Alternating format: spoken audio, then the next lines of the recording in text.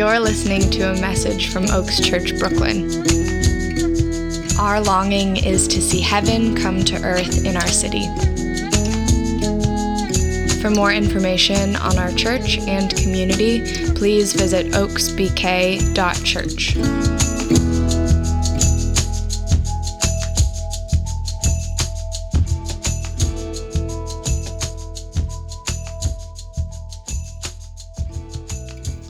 Our teaching text comes from Ephesians 4. As a prisoner for the Lord, then, I urge you to live a life worthy of the calling you have received. Be completely humble and gentle. Be patient, bearing with one another in love. Make every effort to keep the unity of the Spirit through the bond of peace. There is one body and one Spirit, just as you were called to one hope when you were called. One Lord, one faith, one baptism, one God and Father of all, who is over all and through all and in all. This is the word of the Lord. All right, my friends. Just a quick note. If you haven't noticed it, maybe you will notice it.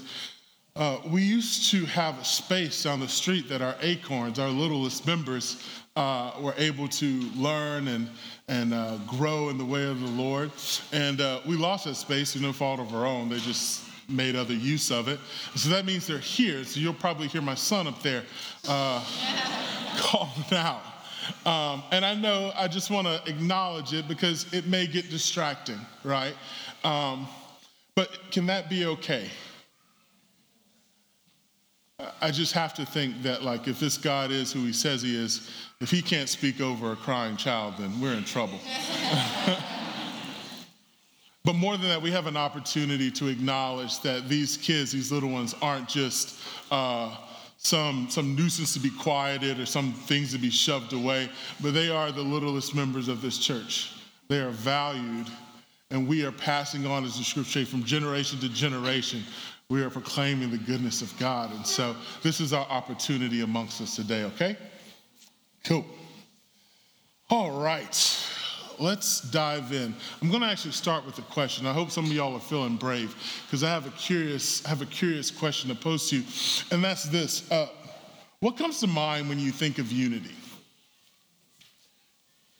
You know, we're in the eve of celebrating Dr. King and this call to be a unified nation.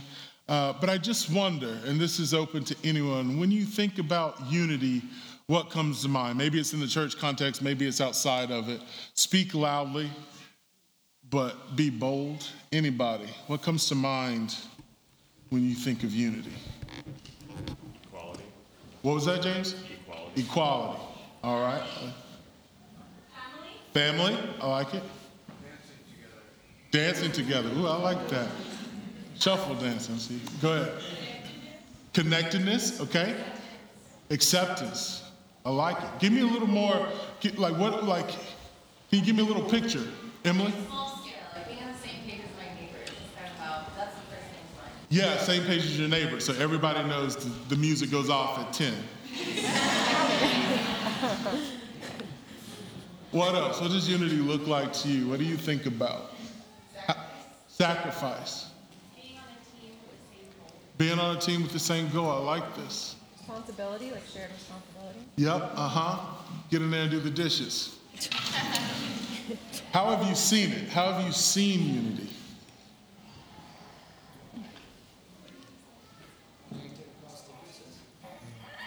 But give me just like a, is that like, did you play sports? Is it like in your work? How have you seen it? Different places, different likes, different dislikes, but it's still connected. Okay, connected, yeah. Somebody else. Coming together. I want a real, thank you, Antonio, what you got? Like a team of preschool teachers? Oh yeah, my man's a preschool teacher over here, yeah. So you come together, listen, you against the world. How have you seen unity been? A group of people with a common vision. What does that look like in your life? This is what I'm asking. What does it look like in your life? For me, like a dance team. Okay, your dance team. Yes, everybody's got to be in sync. Okay, I got you. All right. Thinking about that line with bags with the food pantry that was. Oh yeah, we used to have a food pantry. We learned the efficiency of a what do you call that thing? Assembly line. Yeah. Modern miracle. Yes. Peace. Yeah, so it's like peace for you. Anybody else? Give me a couple more. Right there, remember. Being patient? You looking at this teaching text. I got you. That's good. I like it. Yeah. How we? Yeah. Go ahead. Me, my mom and her sisters surmount like a bunch of personal stuff to come together to take care of their mother. Wow. Okay. So now we're talking about joining in on burdens and holding things together. Yeah. Unity is the reward because before we're united, we're divided. Oh wait, say that again because it sounded poetic.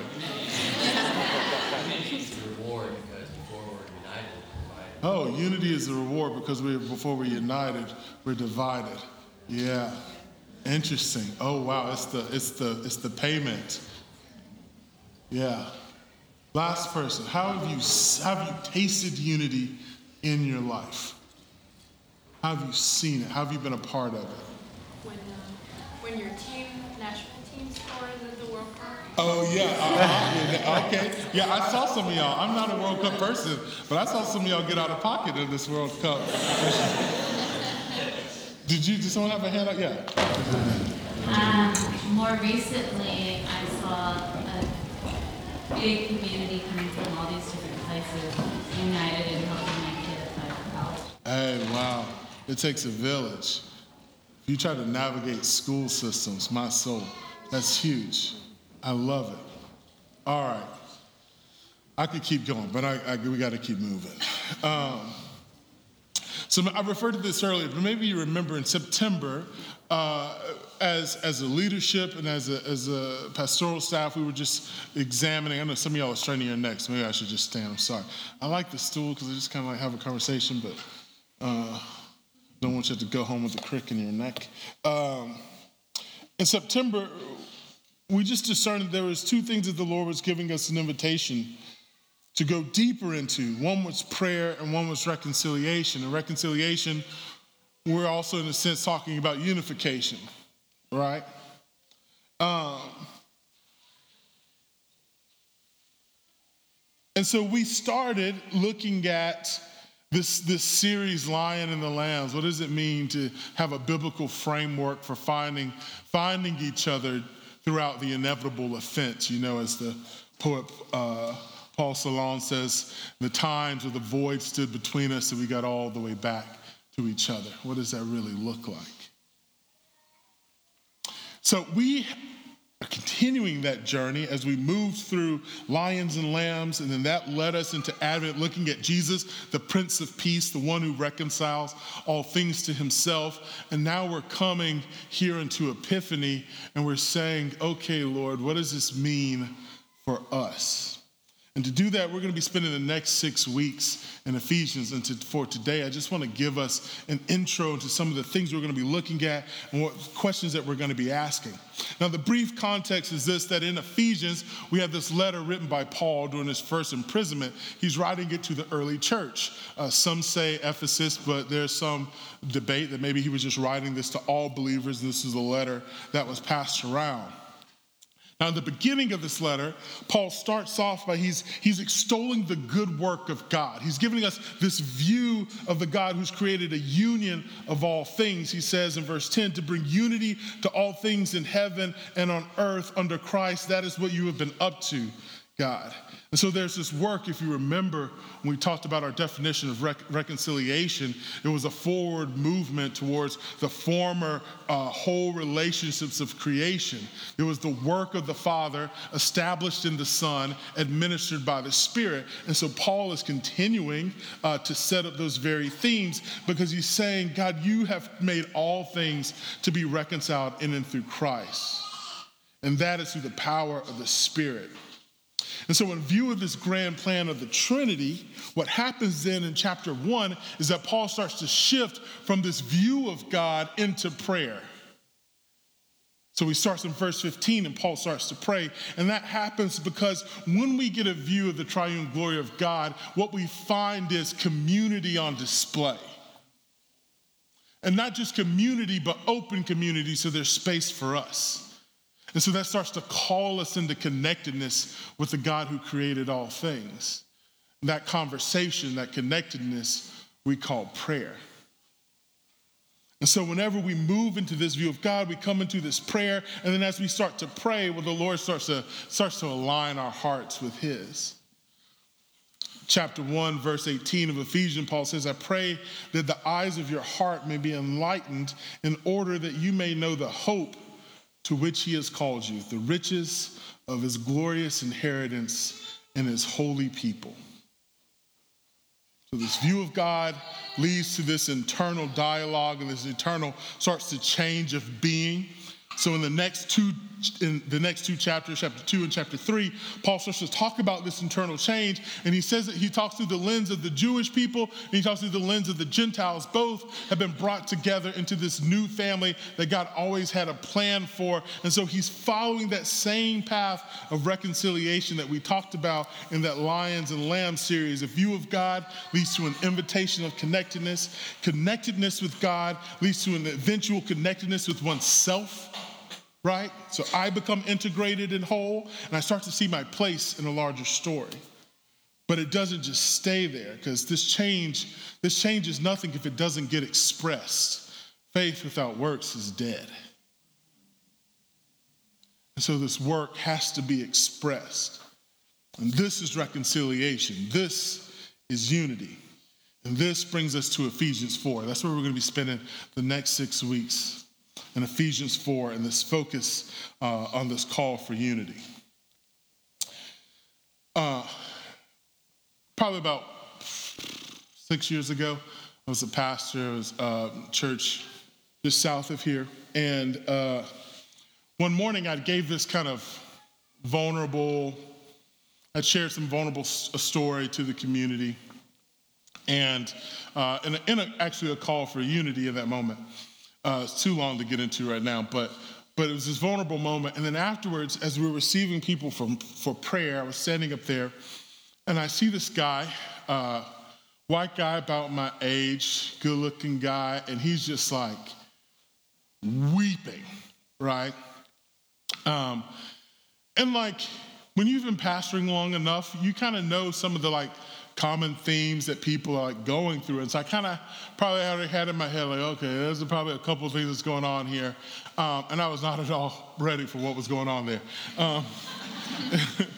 Because he came to me and he's just like heaving. And he kind of just calms down enough to say, and basically what he had to say was that something in that story I shared about myself, that vulnerability I gave to our church, had resonated with him, and that was surprising because he didn't think that we were the same. And he said, if I'm honest, this was his words, he says, and I realized that if I'm honest, the reason I didn't think we were the same, it could only be because of your skin color. And then he starts heaving again, and he says, I am so sorry. Please forgive me. If you never want to talk to me again, I understand. I'm like, bro, this is my job, man. I'm the pastor here. I got to talk to you.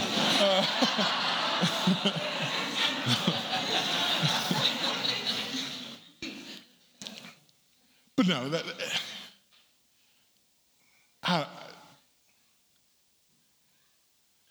my personal experience as a black male in America, the confession was not, unfortunately, a unique experience. Like what he had done. But the way he was holding it, now that was kind of rare. And there was such a genuineness and a move of the Spirit that it called out to the Spirit in me. Now, if he had come at me another way, I don't know what spirit he would have caught.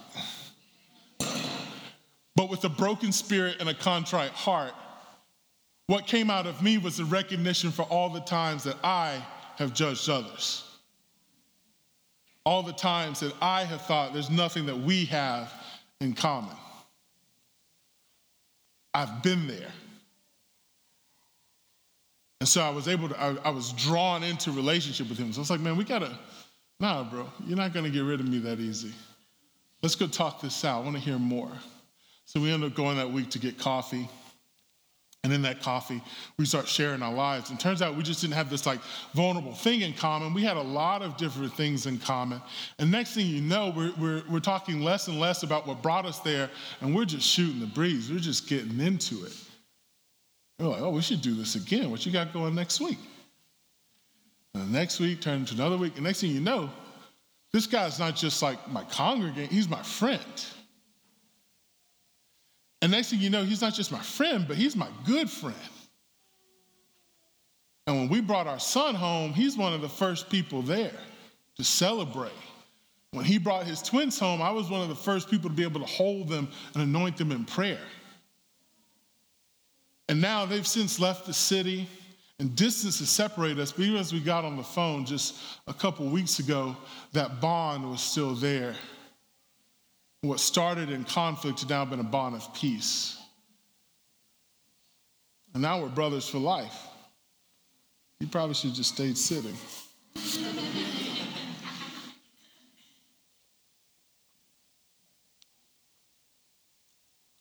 Paul writes in chapter 4, he says this, as a prisoner for the Lord then, I urge you to live a life worthy of the calling you have received. Be completely humble and gentle.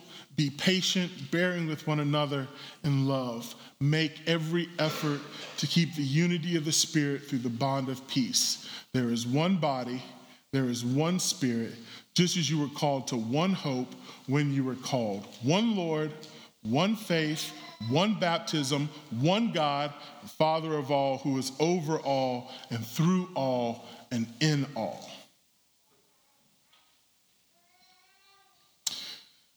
Francis Falks' commentary on Ephesians, he says that it says the prisoner for the Lord, but a more astute translation would be a prisoner in the Lord. And I just want to make a couple notes on this passage, and we're gonna keep it moving today. But that first is that this prisoner in the Lord. This is, I think, this is monumental. What Paul is starting out with here. He's saying, I'm a prisoner in the Lord. He has been imprisoned for his faith. And he's saying that despite my circumstances, I'm still calling you to live a life worthy of the one you have received.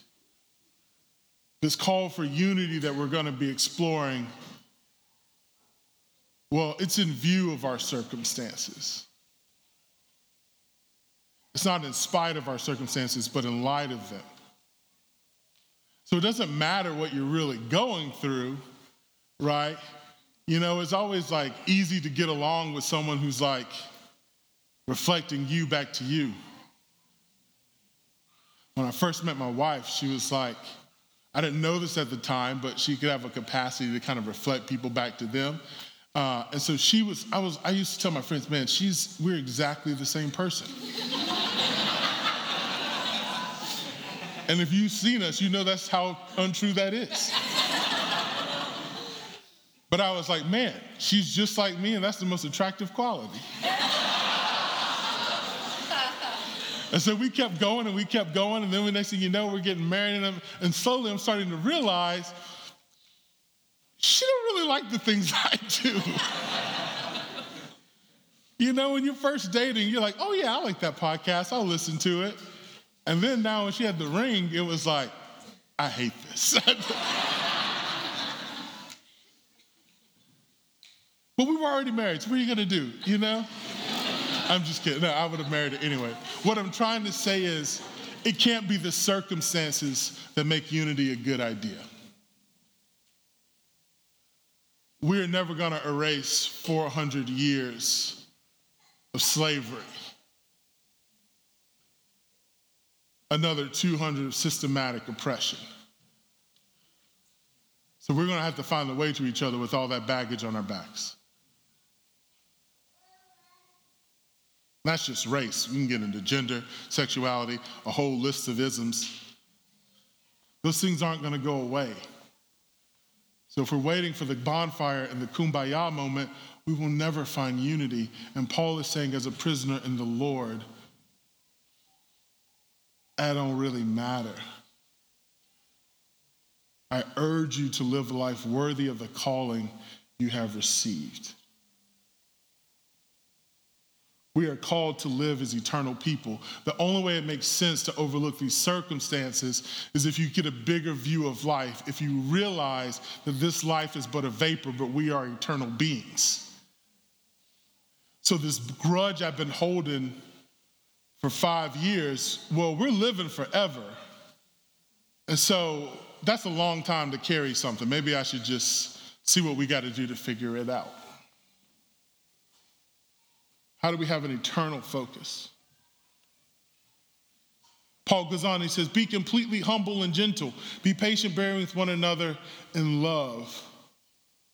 I think Paul is calling us to live as broken people. You don't really need to be humble or gentle or patient or bearing with one another when they're like treating you right.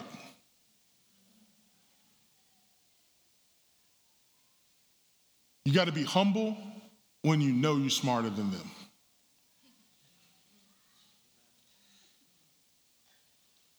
You got to be gentle when you want to strangle them. Or just like grab them really firmly. Please go to bed.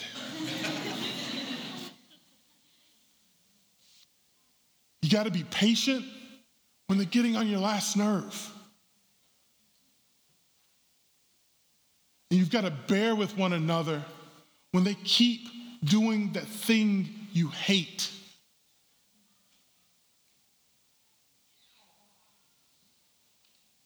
So unity is in recognition that we're broken. And we find unity despite it. So we're called to live as eternal people, live as broken people. We're almost there. Next thing is just to live as dependent people. I think this verse is so central to the next 6 weeks and beyond for us as a community. Make every effort to keep the unity of the Spirit through the bond of peace, is what Paul says. Make every effort to keep the unity of the Spirit. I think this calls us to be a dependent people because, one, we find that the unity is not of us, but it is of the Spirit. The Spirit is the one that carries the unity. It's his unity. And he's given it to us, but he's given it to us through the bond of peace. And what this means is the bond of peace means that Will has found peace, Gabby has found peace, Kara has found peace, Ben has found a peace, and I have found a peace. And all together we're like, oh, you got peace too? You got a peace, and I got a peace, and now we got something bigger. And this creates a bond. You've been saved? You're messed up too? Wow. I can just be me in here and figure it out and grow forward in health. This creates that unity. So it's from the Spirit. It's rooted in our individual recognition of brokenness and shared need for the Spirit. And then Paul just says, just make an effort. You're probably gonna fail. It's gonna be tough. I'm not asking you to sustain this thing. I'm just saying try. Perfection isn't the goal, participation is.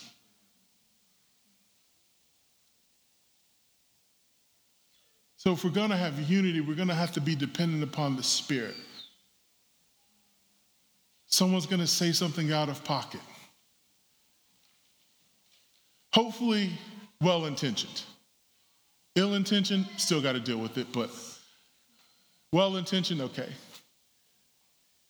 You didn't mean it, so let's dialogue about how we can make this a healthy space and why the way you frame that can break the bonds of peace. And we're trying to keep the bonds of peace around here. But why? This is one of the last points. Paul says, because there's one body, one Spirit, one hope, one Lord, one faith, one baptism, one God. That's a lot of ones. Because this is the whole point. It's all about, this whole thing is about unity. Jesus says they will know you are my disciples by what? Your love. We'll come back to that. Your love. Being just 10 toes down for each other. That's the whole story. This unity through diversity, the family being of one substance, right?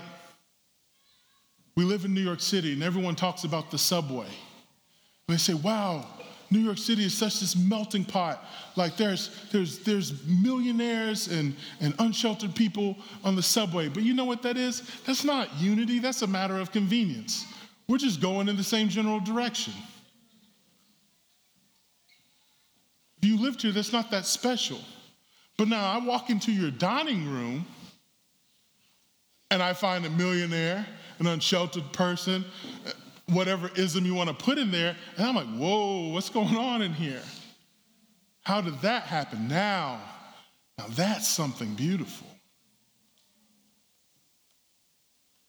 And that's what Jesus is trying to do. He's trying to say, what can bring these disparate people together? It is my breath, my spirit.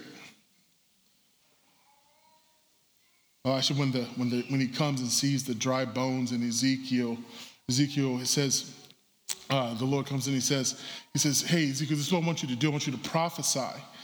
He said to me, prophesy to the breath, prophesy, son of man, and say to the breath, thus says the Lord of God, come from the four winds, O breath, and breathe on these slain that they may live. And all these disparate bones start coming together and coming to life. This series is called Conspiratio. There's a painting. This is a clip, but this is the painting. It's by Alonso Rodriguez. He's a 17th century painter. And this is his farewell to St. Peter and St. Paul. If you don't know, there's kind of a tradition within the church that says that Peter and Paul were martyred together. And so this is them. And if you notice, they're in chains and they're about to be led away to their deaths. And what they're doing here is they're sharing a kiss. Actually, they're breathing into each other's mouth. This was called conspiratio. This was integral to the early part of the church. Now, in some cultures, there was always kind of a kiss, but what became unique was that in the early church, these people had this practice of kissing each other. We see it 5 times throughout Scripture. Paul says, do not forsake, greet one another with a holy kiss. What is he talking about? There was this practice, and you thought just saying hello was bad. There was a practice that they would greet one another and they would blow into each other's mouth. Look it up, conspiratio. And it started with just their greeting and their endings, and then it got paired with communion.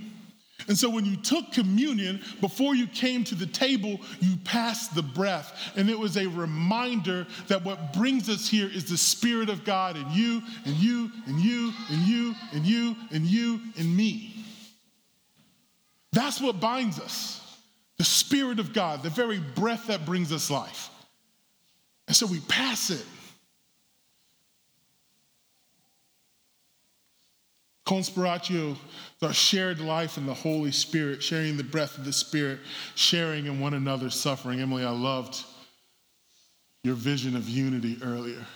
Your mom and her sisters caring for their mothers.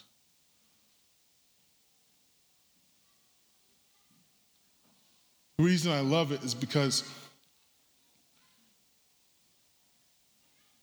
that takes something deeper than what we kind of know. See, there's a shift. In the 12th century, the church shifted from conspiratio into, I always get it wrong, conjuratio. Conspiratio, conjuratio. What conjuratio is a band of conspirators. That was about a legal contract. And so what happened now was that the people of God, they made formal contracts to one another. And this is when Paul talks about not dragging each other in before courts. What he's saying is that you moved from the breath to now it was about stipulations, terms, and agreements. And the thing about a contract is I only want to do what the contract says, no more or no less. And so when you come to me and you say, we got to take care of mom, then I'm like, well, I don't know. Now we're crossing, dotting I's and crossing T's, and I'm getting to the letter of the law. Do I really have to love you? Who exactly is my neighbor? What's the letter of the law?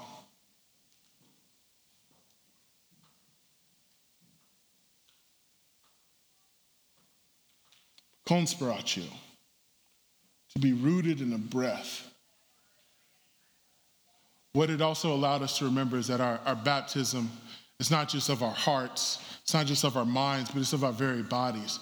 You belong to me. Your welfare belongs to me.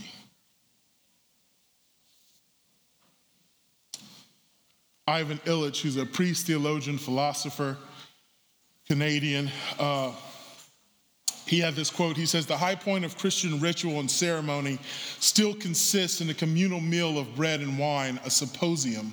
But in the first centuries of Christianity, there was also conspiratio, that is, a breathing into each other's mouths. That's what Christians did. They came together to eat and to kiss on the mouth.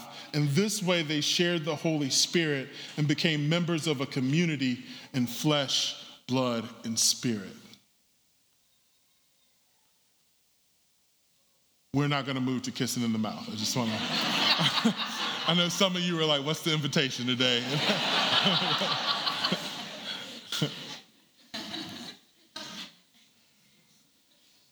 But I will say this as I wrap up and the band comes back.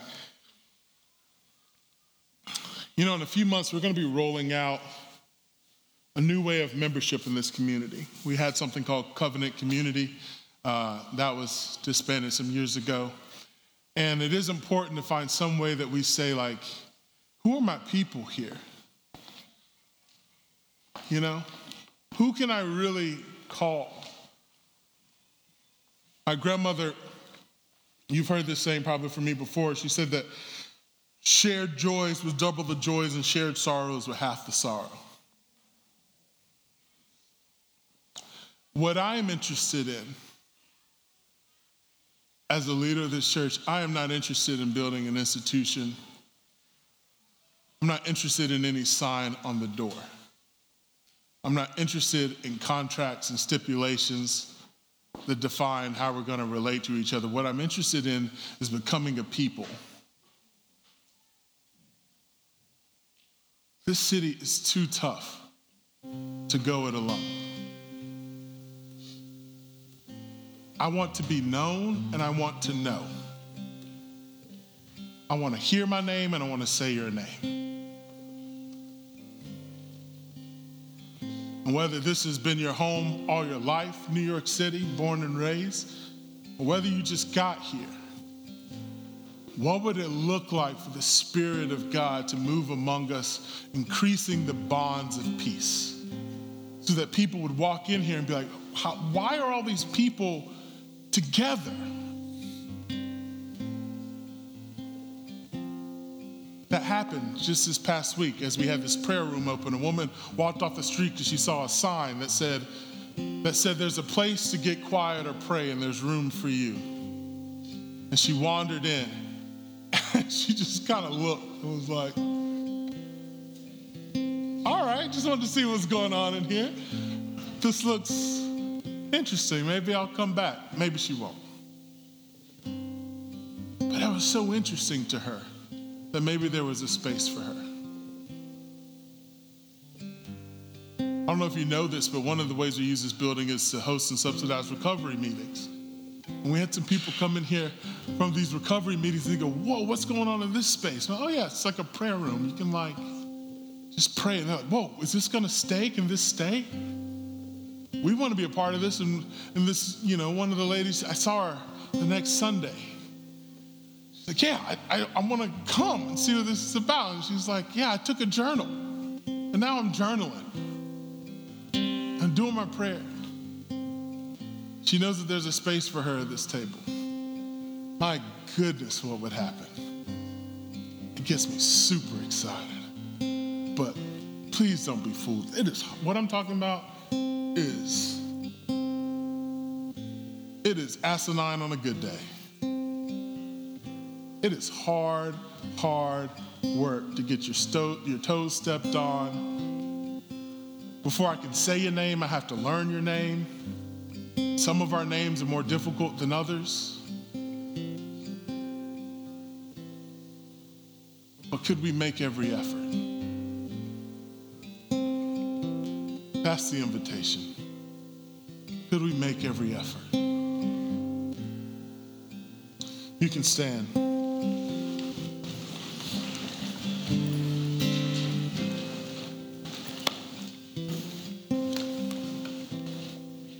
Here's the beauty of all this.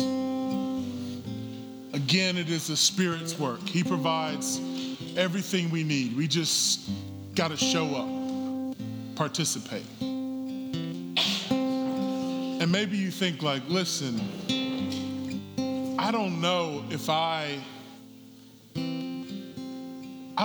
can be in a community. I don't know if I can help bring about what you're talking about. I've got issues and things. I've got more burdens to bring to the table than joys. I'm pretty uncommon. Well, I've got good news. We are moving towards a table made of bread and wine, soured grapes, some flour and water, some of the cheapest things you can find. And the Lord used that to symbolize what it means to be a part of his family. Because he takes old, soured, easily broken things, and he uses them for his extraordinary purposes. And so if you don't feel like you're the stuff to be in community, then that's great. You're exactly the community type. Join this band of messed up people, figuring out what it means to love one another. And we do all this fueled and powered by the broken blood, the broken body, and the shed blood of Jesus. So I'm going to invite our hospitality team members up here, and we're going to move towards the table. And we're going to enter the table through the shared prayer.